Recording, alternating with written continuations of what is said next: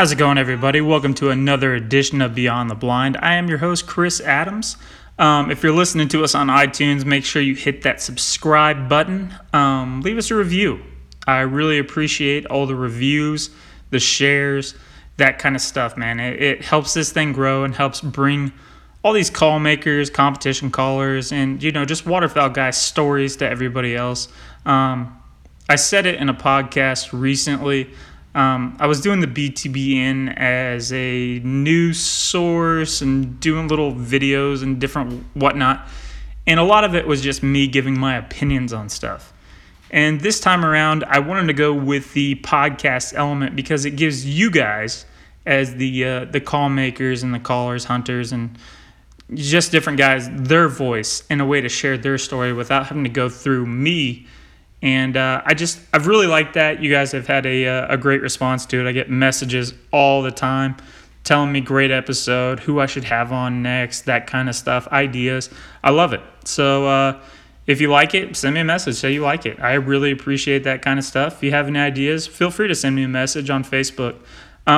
Speaking of Facebook, follow us on Facebook, Instagram, all that special stuff under BTBN.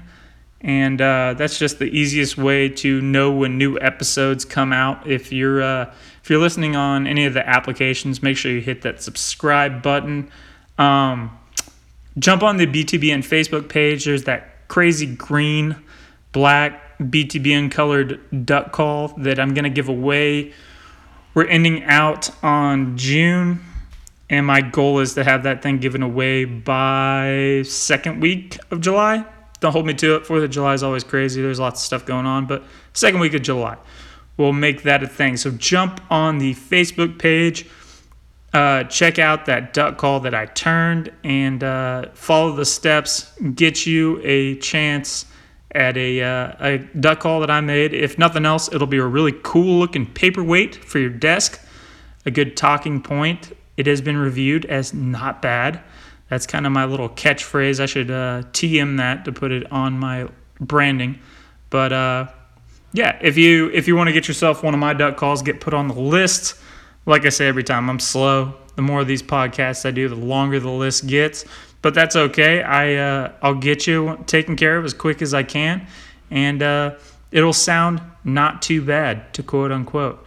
Yeah. It's Monday, guys. I got a bunch of guys coming up for you this week. Today, I'm super excited to talk to a guy who he did the whole thing a little bit different. Lots of guys are call makers. I had a lot of really good call makers on here, but he looked at the whole art of call making just a little bit different. He made it into a lifestyle. He's done some things that have been very, very interesting and very cool for the art of call making.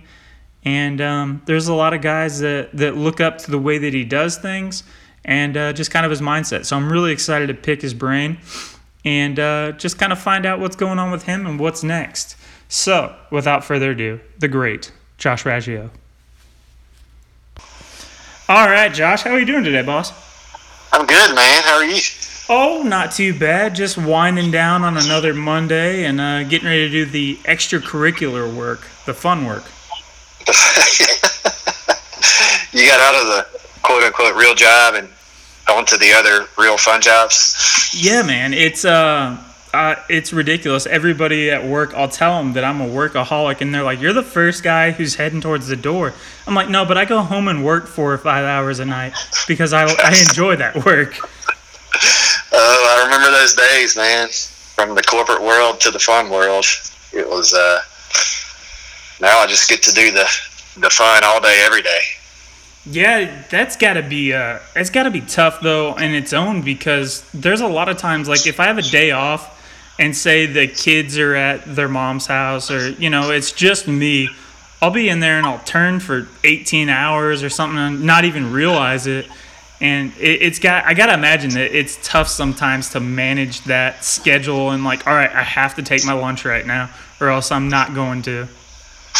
Yeah, it is. Because I've been listening to most all the podcasts, and I've heard you guys kind of talk about that with on different podcasts about, could you do it full time, or, the challenges of it. And I will tell you, like, it's it is a challenge. It's not all roses and rainbows every day.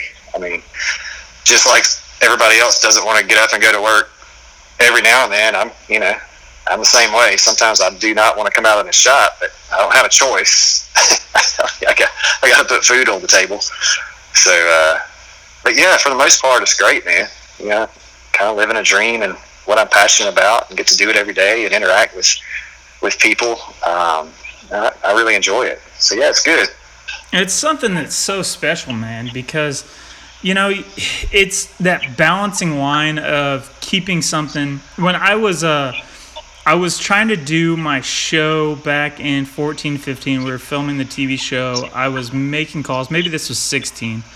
And I was working just ungodly amounts of hours and sleeping 2 to 3 hours a night during duck season just to keep everything running.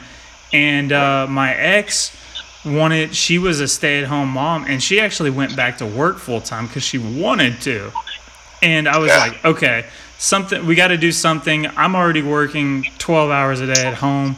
Why don't you go back full-time? I think I can make up the amount of money that we're going to be losing in differential, and I'll stay at home and try to do this thing for a while. And it became to the point of where I burnt myself out for a while because it wasn't as fun anymore. It became stressful. And I can imagine that had to enter your mind at some point. It did. I don't think I remember you saying that when you had another guest on. And I remember thinking back, it hasn't happened since I've started doing it full time, but it did happen when it was a hobby / kind of second job. So, I think it was from the stress and the fatigue of working all day with Caterpillar, and it was a very high stress job. That one was. Then coming home, hugging wife and eating supper and kissing babies and trying to get some time with them, and then coming to the shop at 7 or 8 at night and working till midnight, and then doing it all again the next day, and then on the weekends turning calls all day every day. So it's like I never stopped. I never took a break. And so I did get burned out around the end of 14, part of 15. I was only making, 100, 125 calls, I think. And it got to the point where it just wasn't really enjoyable.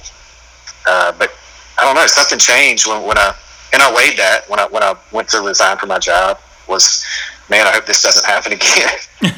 Right. And luckily, so far, knock on wood, we're 2.5 years into it.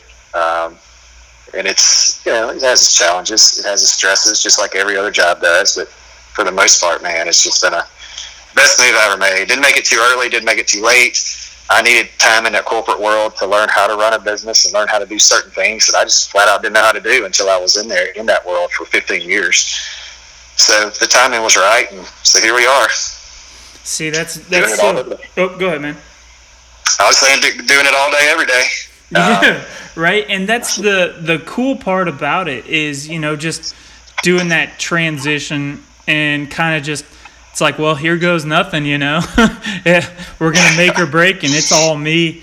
But I'm not relying on, somebody else. This is 100% on me. So I don't know if I'm the exact same. So many call makers are similar. I don't know if it's coming out right, but we're all entrepreneurs and we're doers. And there's so many people in life that talk themselves out of doing anything. They wish that they could run a marathon. They wish they could do this. They wish they could do that. And they talk themselves out of even starting it.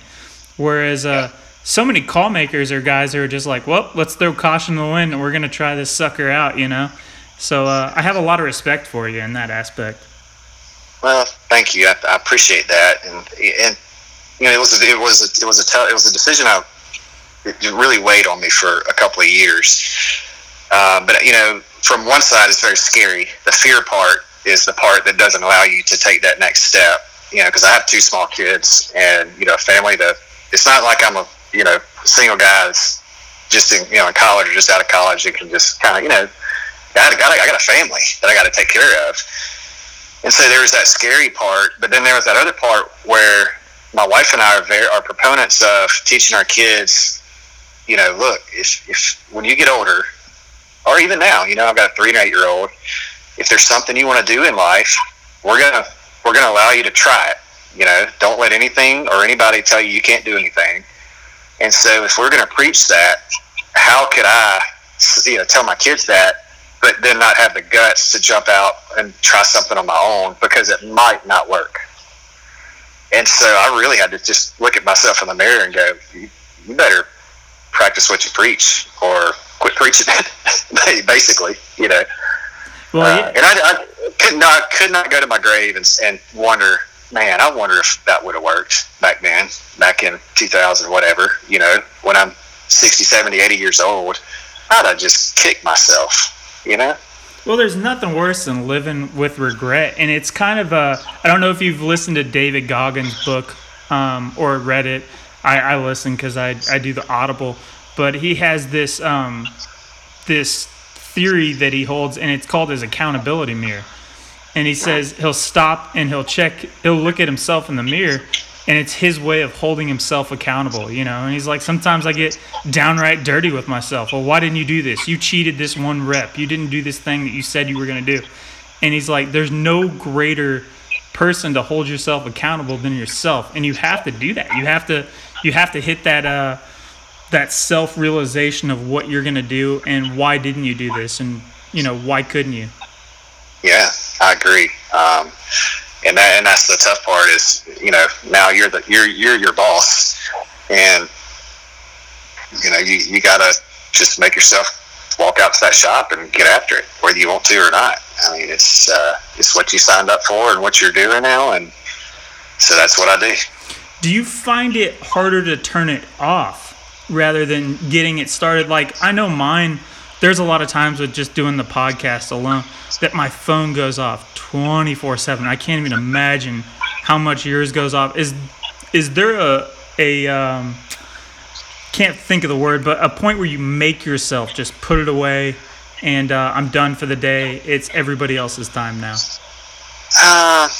It's honestly, it's different every day. I don't really have a set schedule. I tried that at first, and that works in the corporate world. I had to be very, very, very organized and have my day laid out. I'm making this call at this time, and I'm making sending these emails at this time, and I'm visiting this customer at this time.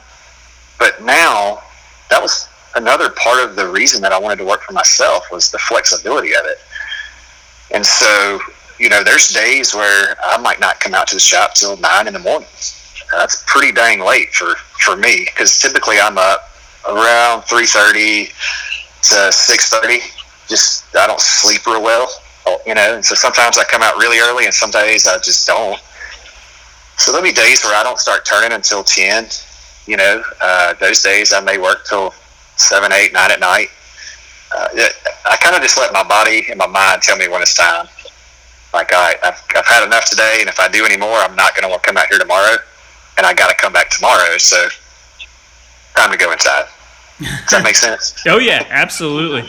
I am. Balance. I'm used to getting up really early as well, and it's funny on the weekends. I'll get up anywhere from like 4:50 to 5:50 is kind of my average every day, and Yes. I'll get that text message from the girlfriend at 6:30 in the morning. What are you doing out in the garage already working? I'm like, I've been up for 2 hours. It's just, I'm not going to throw off my schedule because it's the weekend, Yeah, but and you know this. I mean, people. I'm self-employed, so last week when we went on vacation, there's no paid vacation days, so I have to make up those days of not making revenue by working more hours. And so there's days where I get sick, or kids are sick, or we've got to there's my wife needs me to go do something with the kids or whatever it is. So I just have to make up that time whenever I can, and sometimes it's super early and sometimes it's super late. And see, you what you were talking about with that super structured approach that you already had ingrained in you, I feel like that's something that you would almost have to have. I said it in the little intro that I did before we hit record, is I was so fascinated with just the way that you approach a lot of stuff. Like when you when you post pictures of calls, when you make certain moves business wise, like the Filson stuff, and we can get into that later, and the call night and the wall and stuff like that. It seems like you put so much thought into that type of stuff and calculate how you want your image to come out and how you represent it. Is that something that's accurate, or is that just me overthinking it? Some of it is very, very, very thought out. I mean, I have ideas now that you might not see for another 2 to 3 years or longer. But then there's some things that happen, like I get an idea and the next day it happens. And the mobile shop was one of those.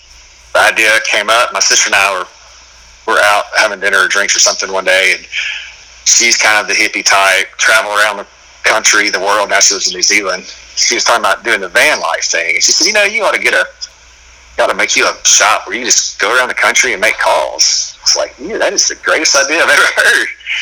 I think I will. So the next day I went and bought a trailer. Of course, it took 6 months to get it wrapped and built out and get all the tooling for it. But that was one of those things that was not thought out at all. She had the idea, and I went and bought a trailer and got to work with it, putting it together.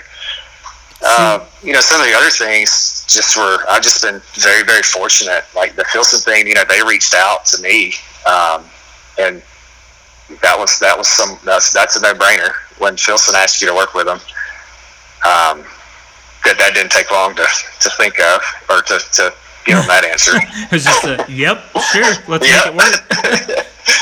I did it very, I thought it through, obviously. There's a lot of legalities and things like that when you work with bigger companies like that, and a lot of paperwork, and a lot of that goes on. But it was the right fit for what I felt like my brand was, what their brand was, and this turned out to be a really, really good partnership.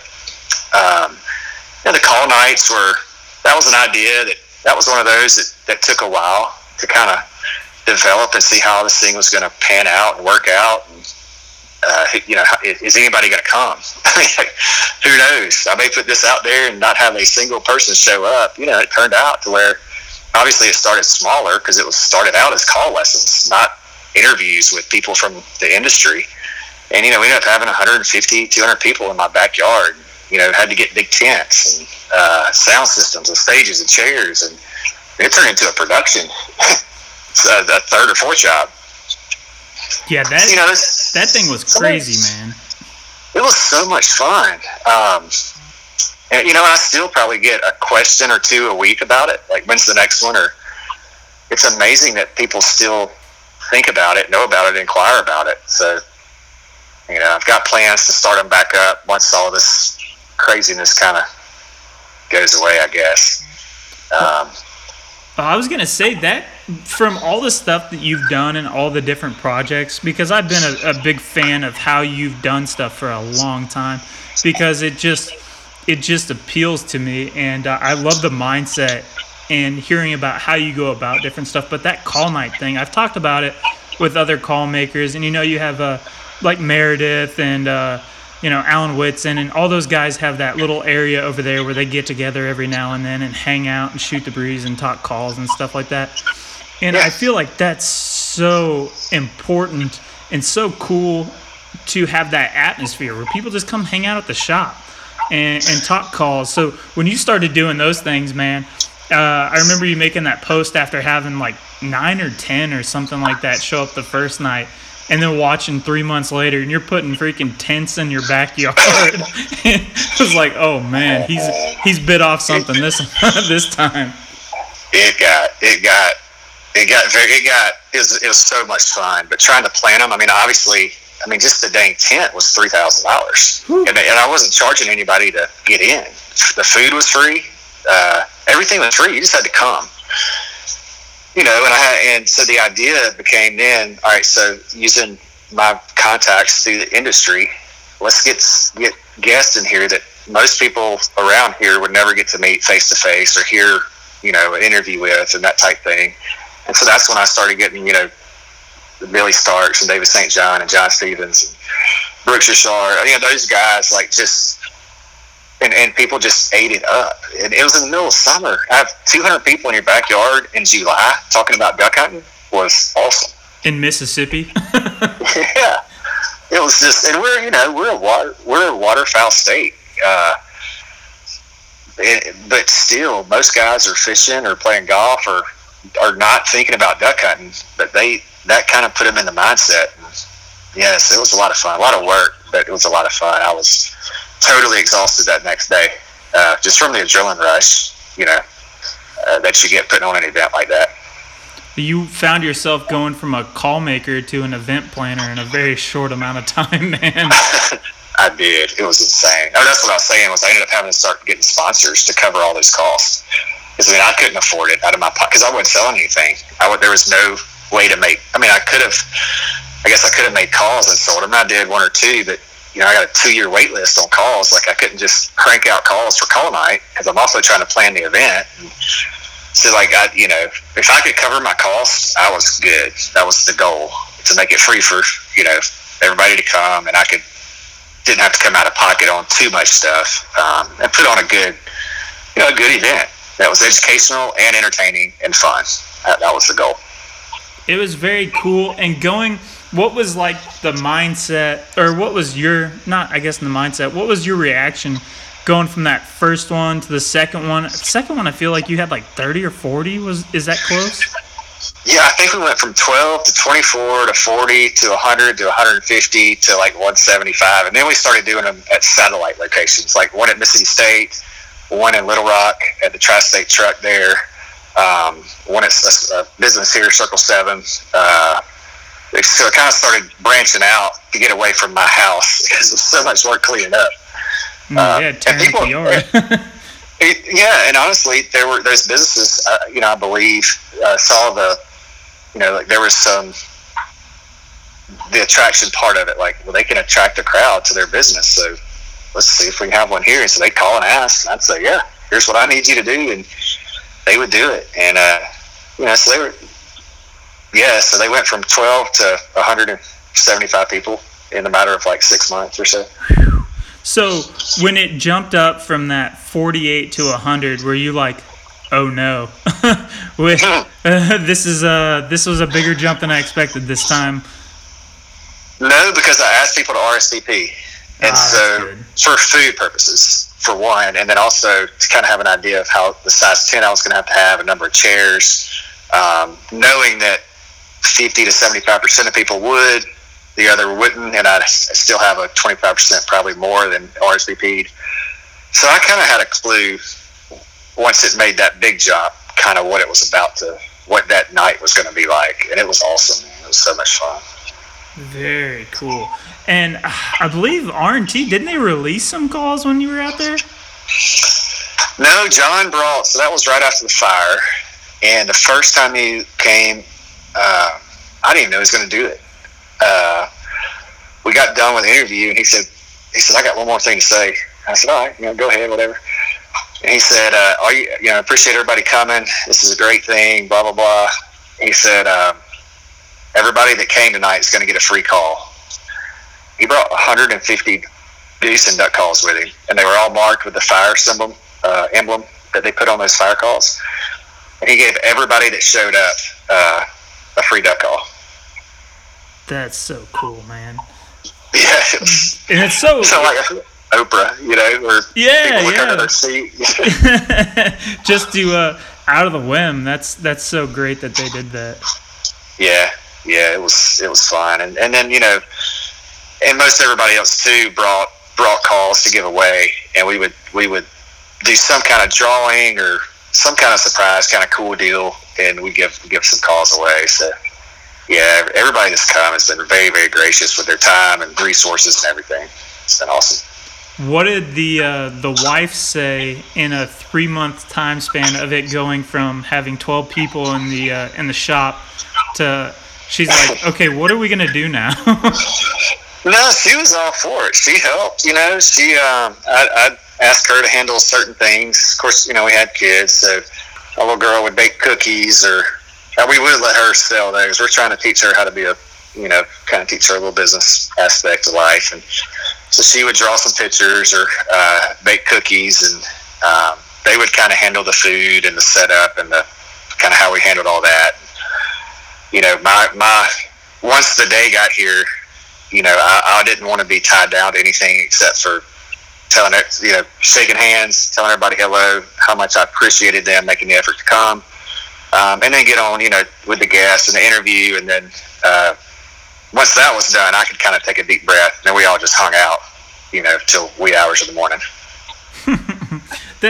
It's so cool, man, and it's something that I know everybody can't wait for it to come back, because it's just a joy to watch. I've watched the live streams of it. I need to bring myself down to one of them, but It's something that's so special in the hunting world, and you wouldn't believe, you know, if you didn't see it with your own eyes, how many guys just want to come out and listen to that kind of stuff. Yeah, and I got to give credit where credit's due. It wasn't. The original deal was, let's do call lessons. You know, so I had my buddy Brooks Tinsley and Brett McCool, you know, myself, for that first one or two. And, you know, between us, we'd blown in the worlds 10 or 12 times. I mean, we knew enough to really help people. But that started with, you know, Echo's done that for years on Tuesday nights. And R&T, Butch would do that with kids. For years. So, I mean, it's not my original idea to get people together and talk about duck calls and duck hunting. But what it evolved to was really cool. I had no idea, no expectation of what the final product ended up being after so many months. Sometimes you just, I mean, it was well thought out and well prepared, but sometimes the best ideas are ones that, you know, you just kind of find your way through them. Yeah, you do. And I'm the kind of person, if I'm going to do it, it's going to be first class. Like, you're never gonna, I hope you don't ever attend an event or get a call or anything to do with Raggio Custom Calls that's not first class. And if it's not, I want to be the first person to know about it, because I need to fix something at that point. And so that's always my goal, is the best. If it's just one person coming over for call lessons, I'm gonna give you the best call lessons that I could possibly ever give you to a mobile shop event. You know, I'm going to provide you, hopefully, more than you're expecting. You did some competition calling before you got into call making, didn't you? I did. My dad did it for a long, long time, and so I was just around it. And he ran contests for a while, and then I kind of stepped in and had to help with that a little bit when he got sick. So I'd kind of been around that aspect of it.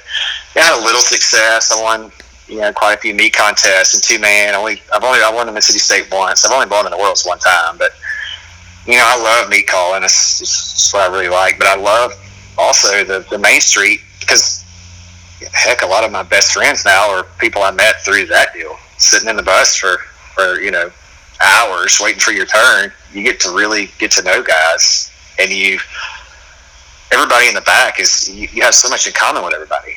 And so it's really easy to make friends back there, because heck, everybody likes the same thing. So yeah, I did it I started around college, left for college, and I think I stopped around 2011 or so. Haven't won any contests since then, 12 maybe. Nice. Is that something that led you into making calls, or are you just kind of like everybody else who was like, oh, I think I'm going to do this one day? No, it really didn't. And the funny thing is, I'd never seen a call get made from start to finish, all through that time period. You know, Butch had cut me some inserts, and Greg Hood had done that, got some from Echo. But it was really, I had a friend that lived close to me that is just a Renaissance man. He trains his own dogs, makes his own decoys, and he decided one day to make his own calls. And he called me and he said, you know, would you mind coming and blowing them and kind of giving me your critique them, I guess. And I said, yeah, you know, I'll ride over. And that was the first time I'd really seen a lathe and seen wood dust everywhere. And so I'm blowing these calls. I'm thinking, dang, he just made this from a piece of wood, you know? And I was so fascinated by it. When I left that day, I said, one day I'm going to make myself a call and go hunt with it. That was my only objective.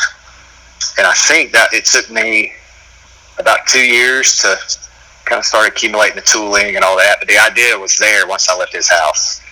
So that's how it started for me. Never ever planned on selling a call. Just wanted to make one for me, my dad, maybe a couple friends, and kind of be done with it. But now it's turned into what it is. Well, I remember I've listened to a few other podcasts where you've talked about it, but for the guys who don't know, didn't it start off as you made one, and then you gave it. Well, you made a couple. You gave them to a buddy, and he wanted to buy it from you, and you were like, I don't even know what to charge you or something like that. Oh yeah, like the first. Well, I went through a lot of firewood first, but the first 3 that actually made sounds, did good. Like duck sounds. I drove over to his house. I was like, man, check these out. At the time, I thought they were the greatest thing ever. And now I look back at them and think, man, I can't believe I even showed these. But yeah, I made myself one, my dad one, and then he got number 3, and I was going to give it to him. He's like, nope. He's like, you're going to do something with this one day. I want to be the first paying customer that you ever have. And so I think he gave me $100 or $200 for that number 3 call. And we hunt with him once a year. We have one hunt where I take number 1 out and he takes the number 3 out. And that's the only calls we have on our lanyard, and we go hunt with them. So it's fun to look back and do that. That's one of my favorite things. And it's so, you talked about wanting to make a call that you can go kill a duck with. And, I've heard that old adage a lot of times where people talked about why they started making calls, and they're like, oh, I couldn't find anything that I wanted to hunt with or something. And I'm like, dude, there's thousands of call makers out there. There's hundreds of calls. Guys have been stacking up ducks for a long time using these calls. The real reason I got started is because I wanted to do something, and like you said, I wanted to go kill birds with something that I made myself. I guess not even necessarily kill them. I wanted to work birds, see the reaction to something that I made myself. And I relate to that so much, and I always love. Every year I'll make a call for the season, and it'll be the call that I'm going to hang on my lanyard that year. And when I get done with it, I'll date it and all that kind of stuff, and I'll put it against the mantle against all the calls from the year past, so that way I can kind of see my progression. That's cool. Yeah, just something a little different. And then I'll have, the Old Faithful that I'll keep on there most of the time. But that's always the goal, is to have a new one on there. What a great idea. See, I hunt with one call, and I've had it for, it was a call I made. The barrel is, technically it's green hedge, but it was a little light. It was a little lighter, kind of up on the post a little bit. But it had a knot in it, and it had a little bitty crack inside the knot. And it probably would have been fine to sell, but I was like, nah, again, it's just like, if it ain't perfect or first class, it ain't leaving the shop. And so I kept the barrel, just put it in the trash pile, and I don't know, a month or 2 months later, made an insert, Blackwood insert, and it had a little hairline crack in the top. I was like, well, so I started turning the crack out. It turned out to really not look like my shape exactly. It's a weird looking call, but it sounded fantastic. And I was like, well, dang, I can't sell that because it doesn't really necessarily look like my exact shape, but I think I'll put it in that other little cracked barrel, and I just made myself a hunting call. And so I've been hunting with that same call for, 6 years, 7 years now, and just can't get away from it. It just fits me just right. It's all beat up, and the CA finish on it at one point. Now it's all bubbled and cracked. And it tells the story. It's got character, man. But so I just got carried that one call for the most part every hunt. I love making them out of Bodark, because I had somebody that was asking about calls the other day, and they're like, you make a lot of really cool stuff out of different materials and stuff like that. And it's somebody that, I was like, if you want me to make you a hunter, I was like, let me throw this by you. Let me make you one out of Bodark, and we can put, Blackwood tips or inlays or something like that on there. But this is why I want to make it out of Bodark, because the longer you hunt, the darker that thing gets, that honey color that it gets, And I was like, it's just kind of a measuring stick of how long you've been, kind of like guys who do jiu-jitsu. The original reason for the black belt was you had a white belt, and then it gradually got dirtier and dirtier and dirtier the longer that you did it, and that's how you end up with a black belt. Really? I did not know that. Yeah, Okay, don't 100% quote me on that, but I swear that I've heard that before. But I've been able to pull stuff out of my butt before. But I'm pretty sure that's where it comes from. Well, it's a great story, one way or the other. I love it. So yeah, man, that's where I get that. That's I love hunting calls out of Bodark because not only do they sound great, but it gives you that measuring stick of the darker they get, and yeah, I don't know, I just like Bodark calls. Maybe I'm a little sentimental. Yeah, I like it too. I mean, I really only use 3 woods for tone boards, and it's Bodark, Cocobolo, and Blackwood. That's all I sleep with, and I turn a ton of Cocobolo calls, full Cocobolo calls. Like 60% of the calls I turn are Cocobolo. But yeah, it's a great sound to them. So hard and dense. That Cocobolo, man, I love Cocobolo, but I'm not allergic to it. It just is one of those ones that irritates me a little bit more than others, so I don't do it as much. But yeah, that's a really good sounding wood too. Man, I'm so fortunate not to be allergic to that, because it would bother me, because I love it. It's my favorite wood. I'm very fortunate to be able to just turn it. I think I kind of lay out my work on Sunday night. So last night I laid out everything for this week, and I think 7 of the calls I'm going to turn this week are Cocobolo. So yeah, it's my go-to. I love especially for a home. Yeah, I love it because of all the different colors that it can be. You have some of those deep, dark browns, and then you'll get some random pinks and purples and stuff. It's a very cool piece of wood. It is. Never know what you're going to get on the inside. Because like bland as can be on the outside, and you open it up, and it's just got all kind of figure in it, and black lines running through it. And yeah, I love it. You've been putting out some great stuff lately, by the way. I really appreciate that, man. That means a lot coming from you. Well, it's good. I'll scroll through the picture, I'm like, dang, it's a pretty badass call. I appreciate it. It's one of those ones where it's like, I don't have very much time to turn. I don't have as much time to turn as I would like to. So I'm like, I'm going to stop, just doing some of the simpler stuff, which I love the classic simple stuff too. But I'm going to make it worthwhile. If I'm going to be out here doing it, I'm going to do some of this crazy stuff if I can. Yeah, absolutely. There's nothing like a good challenge. Keep the brain waves going, I have to, that's why I say I'll pick out some Cocobolas for the week, but then I've also got some pretty, fairly complicated type builds also that I got to do this week that kind of keep the brain stimulated. Well, one of the things that I really like about your calls and the way that you do them, you have a lot of classic, you don't see a lot of gimmicky stuff on your calls. A lot of it is really clean. You use a lot of Blackwood inserts and stuff like that. I'm a huge fan of Blackwood inserts. That's probably my favorite combination. And, you have some really cool stuff that you've done with bands that just it has that classic Americana feel to it. Well, I appreciate that. My mom is a creative, and so, I don't know, I like to think that I got a little bit of creative bone from her, and I like to keep it simple. I don't know, it's hard to explain. Simple, yet some things look complicated, but like you say, kind of old school folk art type look to it. I don't do any engraving whatsoever. No stickers. Sign the back of the tone boards, a datum, and that's about it. And that was probably not smart early, because what I forced myself to do was be identified by the shape of my call, which takes a lot of time. When you first come out, you're like, who's this Raglio? Nobody can pronounce my name, and they're like, Well, give us the proper pronunciation right out of your mouth, because I say Raggio. That's what I say, Raggio. Okay, yeah. Cool. Raggio. But I mean, I'll answer to pretty much. I've been called everything, so well, good and bad.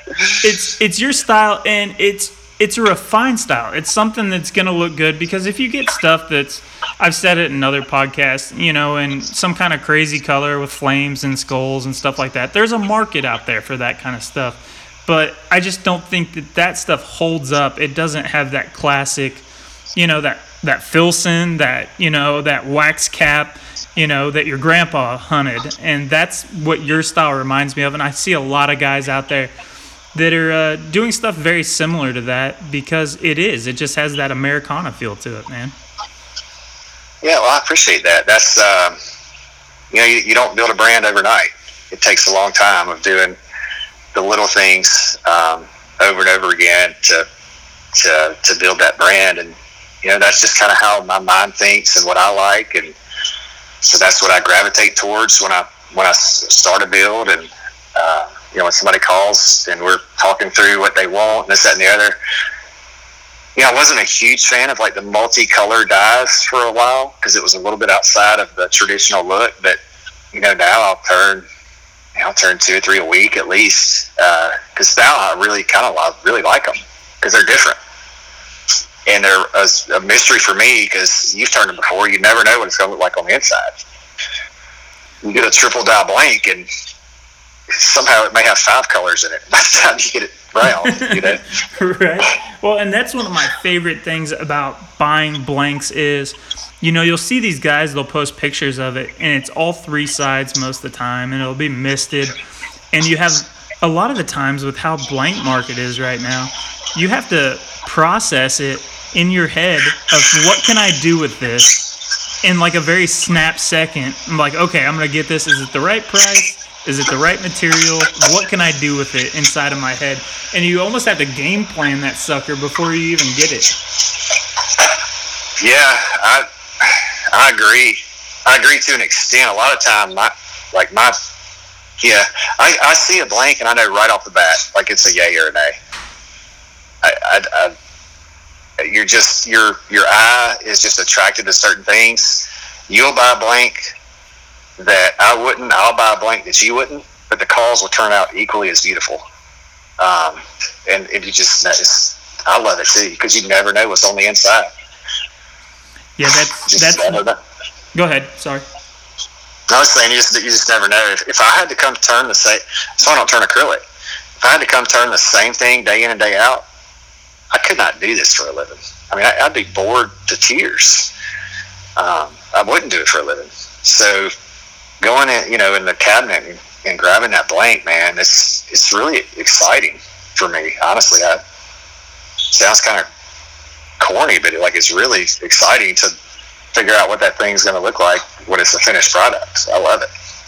Yeah, that's one thing I had mentioned on podcasts before was one of my favorite days is when I get a brand new shipment of blanks in, and I'll spend the whole day of just getting barrel staged and start rounding them off just to see what they're going to look like, you know, and maybe even mist them down just to get that real color out of it.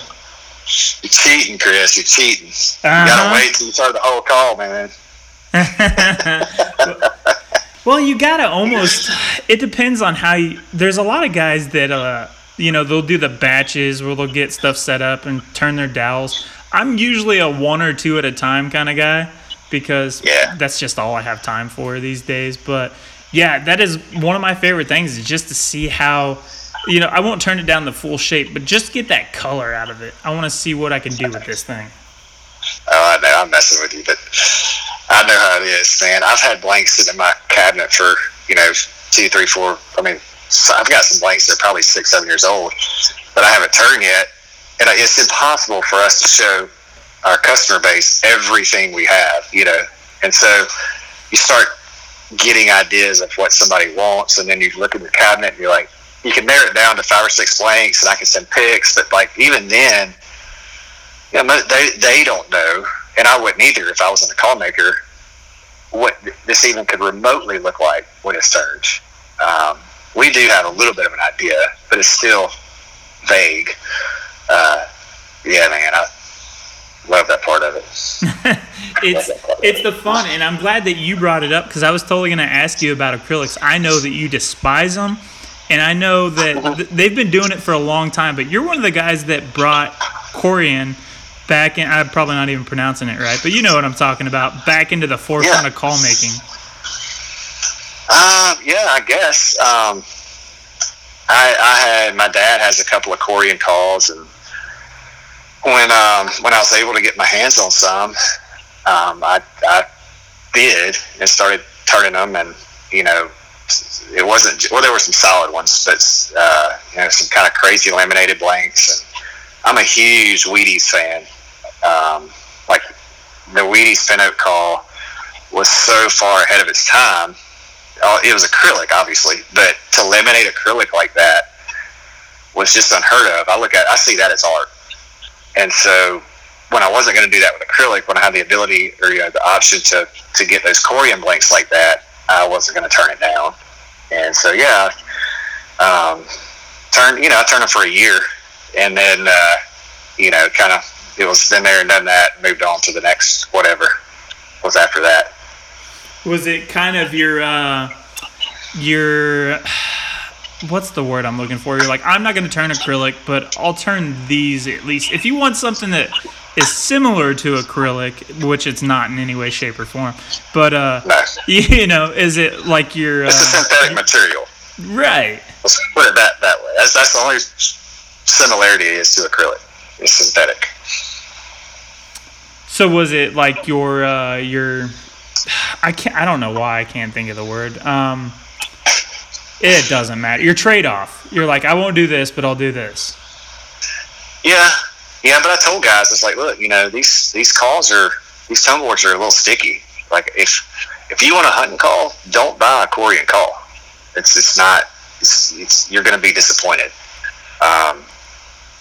If you want a good hunting call, you should go with this. But if you want a cool kind of one-off type, just different call for a collection, this is what you should get.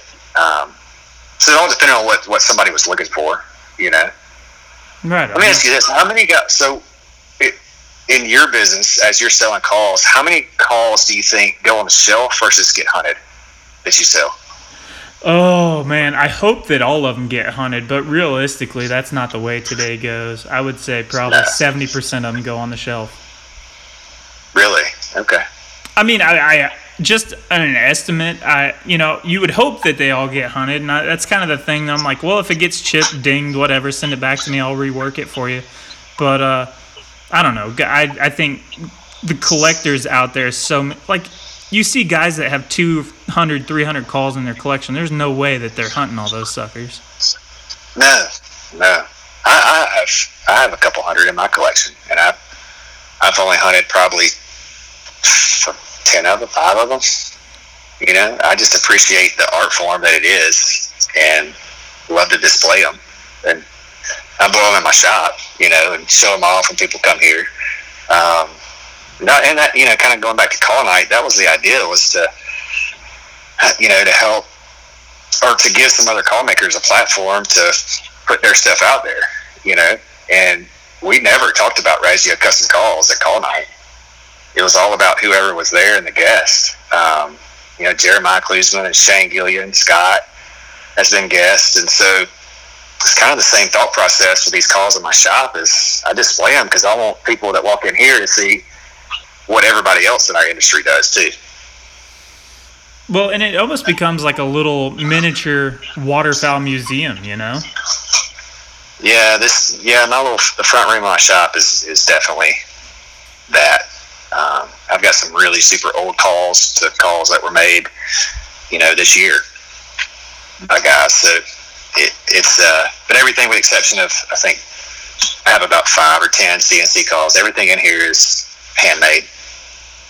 That's really cool. And that's that Americana part of it, that I use that word a lot because I don't know what else, would justify it. But that's that part of waterfowl history. I don't know. Waterfowl is just so steeped in tradition. And, you did it because your dad did it or your grandpa did it or your buddy's grandpa or something. It's just something that you want to pass down.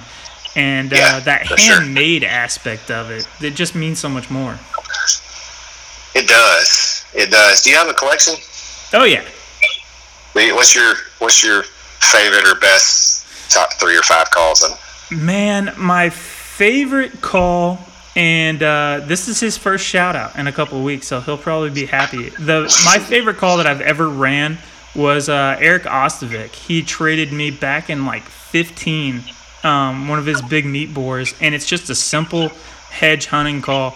And that thing fits me. It just runs like, no other call that I've ever ran before. And I've always tried to get him to start putting out more stuff, and he's like, dude, I've got enough. Quit saying that to people because he has too much work. But that is my favorite one, hands down. I had Kyle Huff sent me one out of Texas, and it was one of his very, very early calls. And he had made it in my style of that Buckeye burl with Blackwood. And that one was really, really cool because he had just started carving. So it definitely has some sentimental value to it. That's cool. Yeah, I've got one of Kyle's too. He's such a good dude. He is so nice. I tried to get him to come on here before, and he's like, "No, there's no way I'd be okay with talking that for that long." He could do it. Oh, I know. What about old calls? You got any old calls? I don't keep a lot of old calls. Man, I had nothing really. A lot of the older stuff that you can get anymore is so expensive. And a lot of the stuff that's still around that isn't just costs you $900,000 is all acrylic. And that's not my style. I collect a lot in that Buckeye burl and Blackwood. I've had a lot of guys make me stuff like that. Ron Davis is going to do up a Buckeye burl and Blackwood brickwork call. And I was like, well, as soon as you get it done, you let me know and I'll pay you whatever you want for it because I'm taking that sucker home. Talk about another great guy. Mm-hmm. And that's my favorite thing about this podcast is just talking to guys. And because you can shoot messages back and forth on Facebook or trade comments here and there, but just getting those in-depth conversations about what is this guy about, Yeah, that's why I love to go to the shows. Been to Reelfoot the past few years, and Callapalooza, things like that. And, guys that because you can never tell anybody's intent behind comments on Facebook or Instagram and messages. It's hard to read somebody's intent when they're typing, although sometimes it's not that hard. But, for the most part, getting to meet somebody face to face is obviously the best way to get to know somebody. And so, man, these shows that, like I just mentioned, I enjoy them so much. Unfortunately for me, hauling the mobile shop around to these things, I actually am working, so I don't get to stay up till 2 or 3 in the morning shooting the breeze like some of the other guys do. But I still get some free time, and guys that come in the shop and hang out. Of course, they all give me grief while I'm turning. I can't believe you do it that way, and we have a good time. So I really enjoy meeting guys face to face and shaking their hands and actually having a conversation. The way that you hold that shot back while turning makes my stress level go so high, because I've tried it before and I'm like, nope, there's no way I am not, because you just get your own little way of doing stuff and you get comfortable. And I tried it after seeing you do it a couple years ago, and I was like, nope, I'll just sweep up afterwards. Man, do it for a week and you won't ever set it down. It's crazy. It looks like death. There was somebody else that I saw a picture of that was doing an underhand grip on their turning tools. And I was like, dude, if that ever catches, that is going to hit you right in the face. Yeah, I don't even know how. I've got an overhand grip, but I've got an underhand on the hose and the bottom of my turning tool. So I've got control of it. The reason that happened was because I was trying to wear a mask. I was fogging my glasses, and I was just, because when I first started, I was turning in not this house or shop. We lived down the road a little piece, and just in a carport.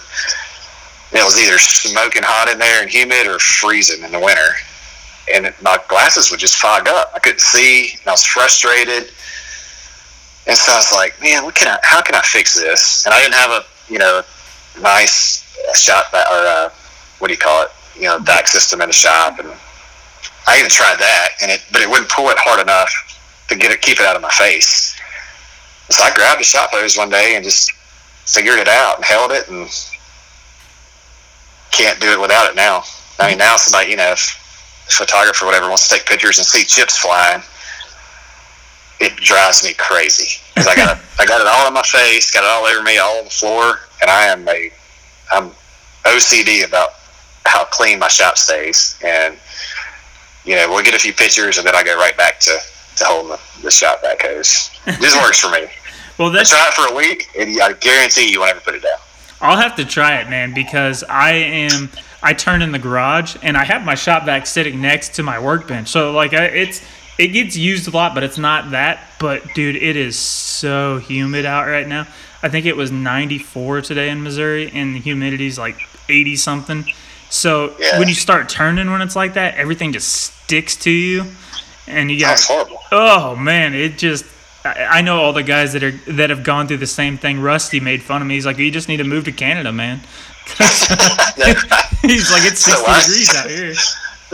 Man, last year I wanted to take the family to Montana and just rent a house for 2 or 3 months and just haul the mobile shop up there and work and let them go explore and all that. It didn't work out, but I'd love to go to Canada this time of year for a couple of months till school started. But I have a shop vac at every station, so when I'm cutting tone boards, even holding my jig, I'm also holding a shop vac hose, so everything's going straight into there. When I'm drilling blanks on the drill press, holding a shop vac hose right on the drill bit, so everything always stays clean.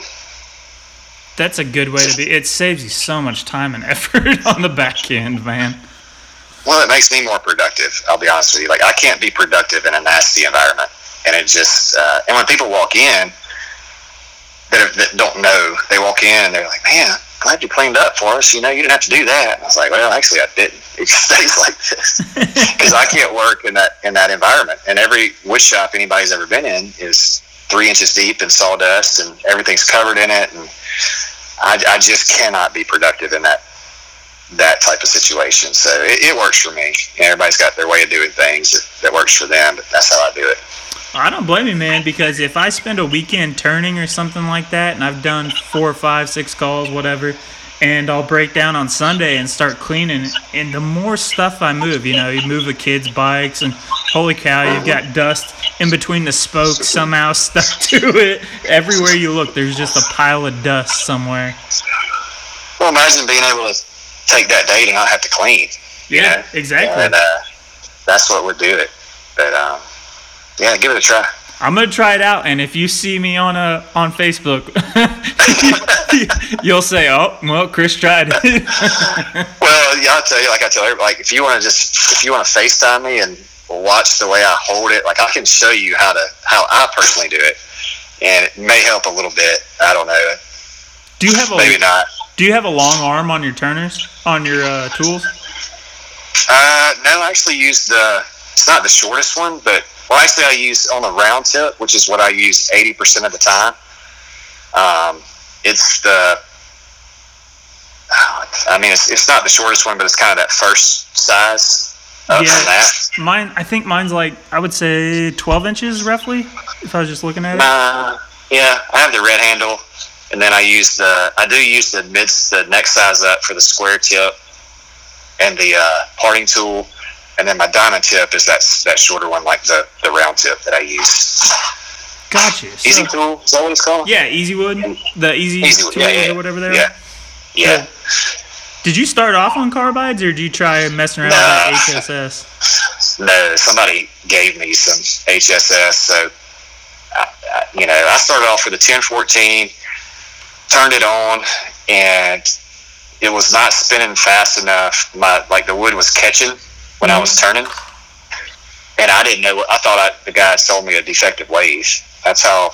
I literally didn't know anything about woodworking, and so finally I figured out. Oh, you have to loosen this and move the belt over, and it'll spin faster, and you can actually turn wood. I was totally ignorant to all that when I started, and learned how to sharpen tools. And once I found carbide tips, I invested in one set. And now I think I have 3 of everything, because obviously that's how you make your living. Right.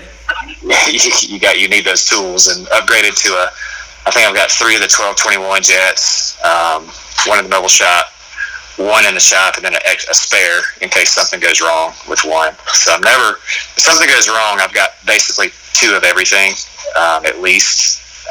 I don't ever want tooling to be an issue where I can't work and have to wait on something. Well, yeah, especially when you're stuck waiting on the mail, for parts and stuff to be delivered.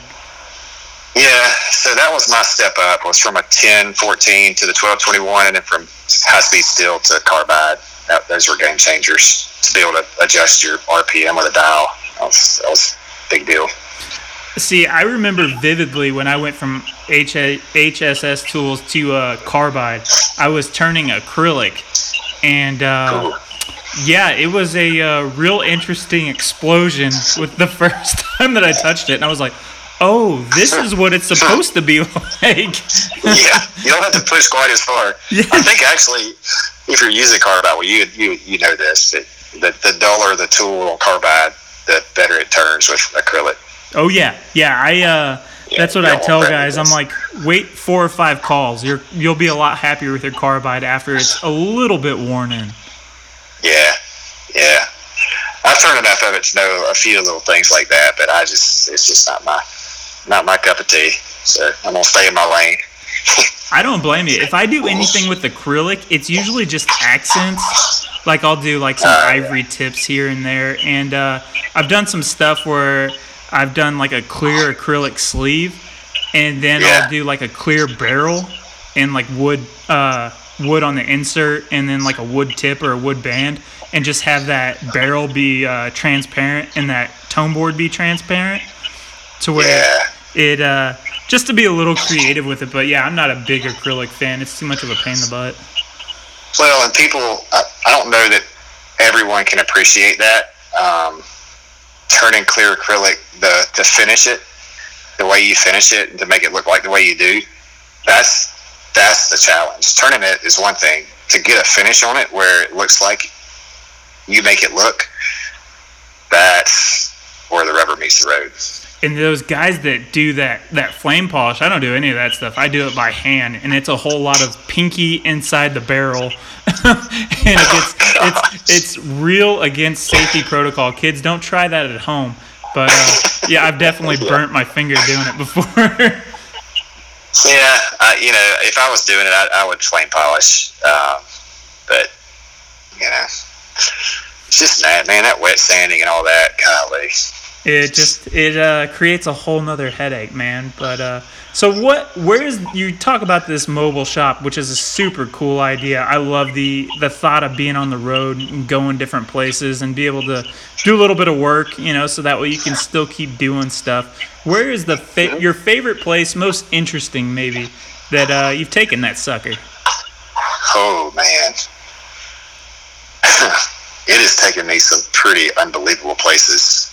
From a hunting aspect, places that I never would have gotten to go set foot on. Multi-million-dollar camps. Will hire me out to come for 3 or 4 days and make calls for everybody in the camp. And, just very fortunate. They'll ask me to hunt with them in the mornings. And then I'll turn calls once we get back all day and all night.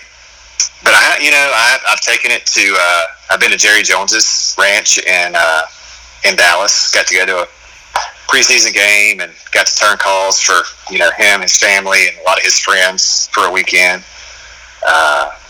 Been to all the shows with it. Been to Barton Ramsey's up to the summit at Southern Oak Kennels, and like I said, a lot of just really like places you hear about, like the 3-story blind. In Arkansas, you probably see me post pictures of that. Cypress Run's the name of that camp. Straight Lakes in Arkansas. I've got to hunt, go there, and I've got to hunt white oaks a few times. It's just amazing, man. Like, I have to pinch myself and say, is this real right now? You're right. How the heck did I get here? How the heck did I get here? I get to hunt those places and then get to do what I love to do in the afternoons and go make duck calls. It's it's pretty awesome. It's pretty awesome. Very, very fortunate.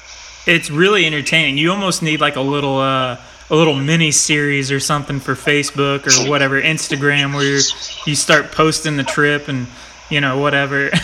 Just a little behind the scenes type mini series. There's something in the works for that. There's all kind of angles that you go with the mobile shop. So yeah, there's lots of cool things you could do with it, and I'm working on that, trying to kind of get some things narrowed down. The best way to maybe start telling some of those stories that are quite frankly just very, very entertaining. Like that, people would just really enjoy that. I agree. I think it would be super cool and super entertaining for more than just call makers, for anybody that gets out there and hunts, just to see what you do, because I think there's a lot of mystery, because you post a lot of the stuff, what's going on Instagram, Facebook, stuff like that, but as far as like the daily in and outs, you're not a guy who's super active, even if you're looking at what's going on Facebook and all the different groups, but you're not a guy that's going out there and posting and getting involved with a lot of the nonsense in the call making world. So I think it'd be really cool to kind of get that behind the curtains look. Yeah, I kind of just took that approach. First of all, we don't have time to do that. I mean, I'm pretty engulfed in my work, when I'm out in the shop. I do pay very close attention. Like I pay attention who's selling calls and what they're selling for, and that type thing. And it does not offend me. I get this question all the time. How do you feel about guys flipping your calls? So it does not bother me one bit. You spent your hard-earned money on something I make. It's yours to do whatever you want with. Unless it was like a trade call. We can call. You lose. You hate to see something that you make for another call maker go up for sale, but other than that, man, you spend your money on my product. It's yours to do whatever you like to with. But I kind of adopted that. I don't really get involved in the drama and all that, because as I took a lot of heat early on, and I read it all, and I know who said it, and kind of saw how I guess people were, and just not going to fuel the fire. It's not my style. Well, give me a thick skin, though. Well, you say pretty much whatever you want to about me, and doesn't bother me. I'm just going to do my thing, and do everything I can for the call making world and waterfowl world, and it's unfortunate, I guess, if I haven't done a good enough job of showing, like through call nights and other things that I've tried to do that are beneficial to all call makers. It's unfortunate if they don't see that, because I look at it as a brotherhood, personally. I think I've said that on a few different podcasts, and that's, people get on Facebook or the social medias, and they say a lot of stuff that nobody would ever say if they ever met you in person and got to know people. It becomes that mob mentality of where one person says something and everybody joins in. And I faced some of it when I was doing some live streaming, man. I took a lot of heat. I had a lot of phone calls of people threatening to beat my ass because I said that I thought somebody should have got a higher score. And I've talked to a lot of those people since, and we kind of buried the hatchet, and it was like, well, you just didn't know me. And it's just my opinion on some things, It's not me gospel, Who the heck am I to say it? It's just an opinion. And people get crazy on Facebook. So I like your approach of staying off of it. But yeah, you got to pay attention to some of it, like you said. Oh, trust me, I pay attention to most all of it. And like I said, I know what people say about me, and or what they have said about me. A lot of it is water under the bridge now. A lot of those. And honestly, if I see something that really, really, really bothered me from another call maker, I just send them a message and say, "Hey, man, I don't know what made you say that, but here's my cell phone number. If you have an issue, man, just call me. We'll talk through it." And about half of them would, and by the end of the conversation, we were buddies. It's a part of being the new guy in an industry. I hope I'm not the new guy anymore. But respect is earned; it's not given, and especially in this industry. And there's some growing pains that go with it, and like I said, you gotta have thick skin and keep your head down and keep doing what you're doing. And eventually, it's if you believe in what you're doing, other people will too. Yeah. There'll always be naysayers, but I mean that's in everything. It doesn't matter what the heck you make. When you make a product and you put yourself out there, just be prepared to be judged and be prepared for the negative because it's coming. That's today's society, and you just got to sweep that under the rug and keep going. Well, and that's anytime that I ever had any problem with any kind of feedback with calls or backlash on something with calls, it was never the call maker who was doing it. It was always, a fanboy or a groupie of, said call or a specific group. And it's like you said, you just end up talking directly to the call maker and you're like, no, actually, we're good. So you guys. Yeah, I've heard that before. You gotta remember that I hate the word. I don't like the word fanboy. There's guys that collect different calls, different people's calls. And quite honestly, they look at them as investments. And if they see something that is not quite right, they will say something, hopefully in a very respectful manner. You can't control what everybody else says. You can only control what you say. But guys that collect your calls, they're going to come to your defense if they see something going on that's maybe questionable, but yeah, as a call maker, you can't control anybody else's call makers or your customers or clients' actions. So yeah, I just kind of sit back and watch it unfold, and hope we're past most of that, me personally, but it still comes up every now and then, of course. Well, yeah, and that's the thing, man. With so many, there's just too many people, that are so passionate about everything. For every one guy that might say something bad towards any one person, you have 100 people saying good stuff. And it's just, Joe Rogan says it all the time on his podcast. He's like, don't read the comments. Just don't spend your night reading the comments because it'll drive you crazy. That one person, you might get 100 hell yes, good job, buddy, and that one person who says something negative it'll just eat at you, Yeah, and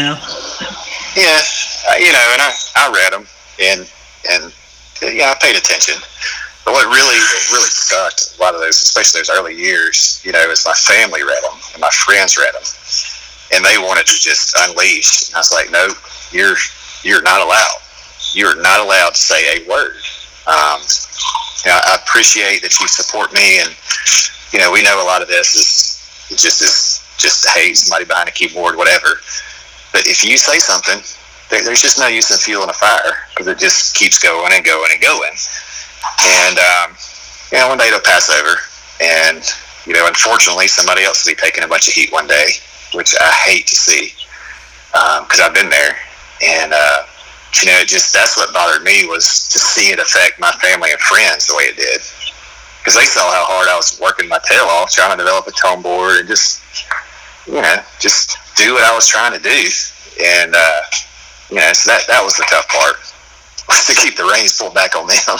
No, yeah, I can imagine, man, because you get people that are passionate and care about you, and you're like, if you jump on here and say something, it is only going to make it, the mob is going to go crazy. What tends to make it worse sometimes. It is, and they say, what is it? Any publicity is good. Maybe so, but I prefer the positive stuff.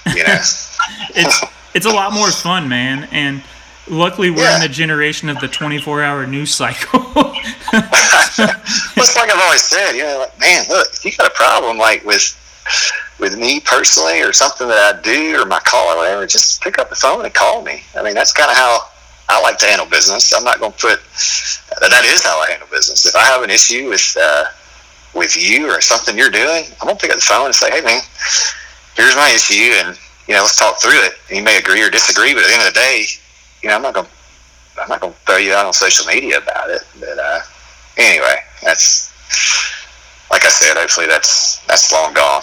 But oh yeah, man, I've said, hey, I feel like I paid my dues. Oh yeah, you definitely have, and that's something that I said early on in the podcast. I can't remember who it was, what it was about specifically, but when guys jump on there and they post up their first call, and so many times, which that is one of the scariest things you can do, is post up that first call where you're introducing yourself to everybody, and you're like, oh God, I hope they like it. And half the time you'll read comments and somebody's like, oh, it looks too much like this. You're copying somebody else, and it's like, a guy just took a chance and put himself out there, and the first thing that you're going to do on public is start calling him out negatively. It's like, send the dude a private message. Let him know. Yeah. Like, don't be beating somebody down who's just going to sell all this stuff and quit. It's sad, but it like you say, it's today's world. It's not going to stop. It's probably just going to get worse. Because there's no accountability behind a keyboard, zero accountability, and so it's not going to stop.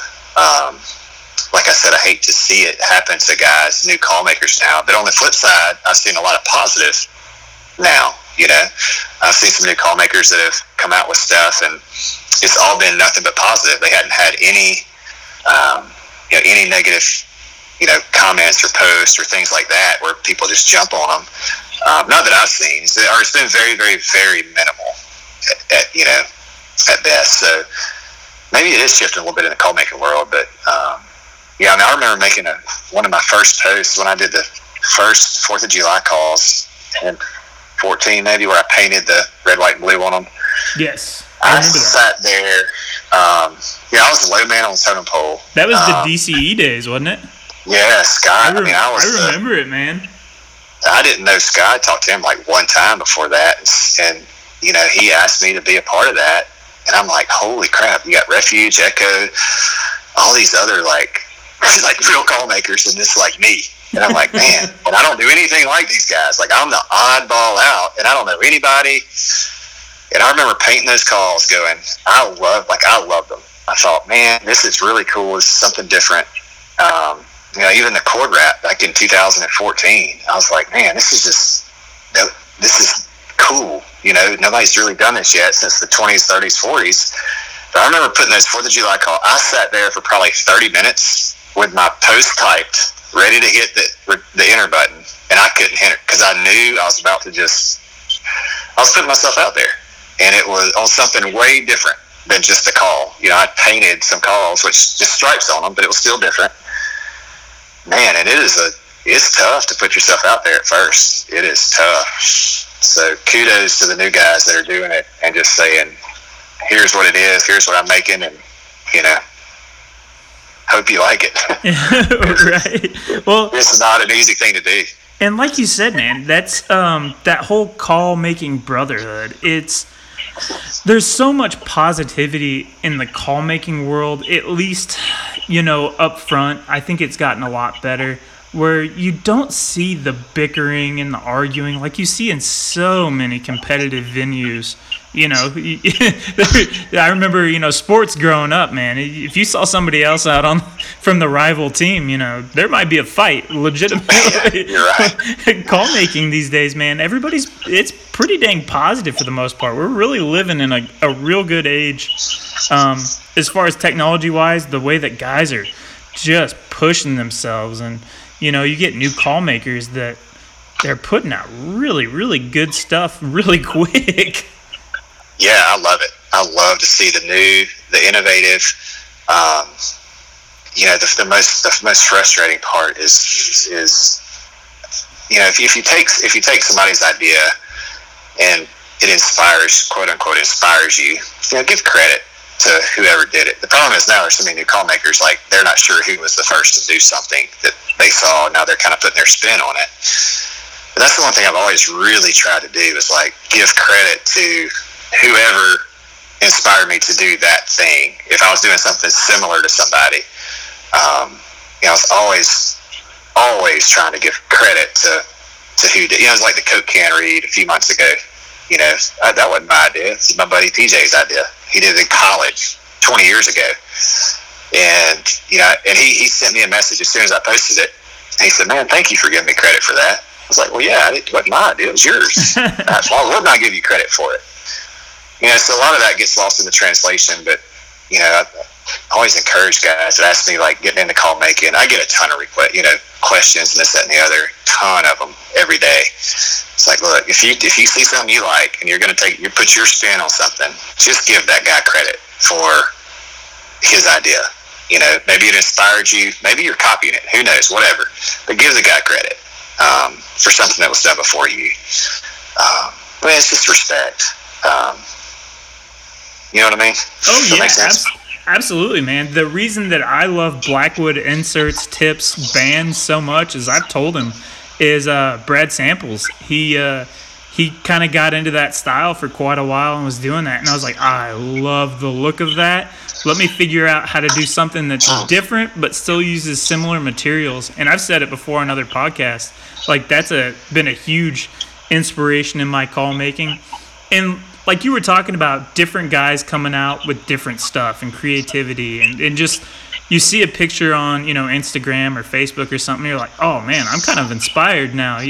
It's not a jealousy thing. It's like, dude, that's cool. Let me figure out how I can do something different. It's just got your creative juices going. It does. It's so.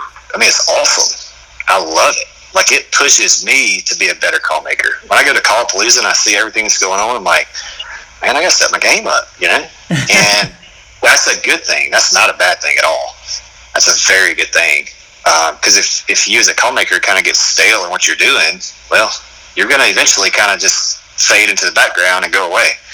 And so you got to always kind of push your limits, push your own limits. And there's things I like to do. I've carved and checkered, and it's not my thing. I don't enjoy it.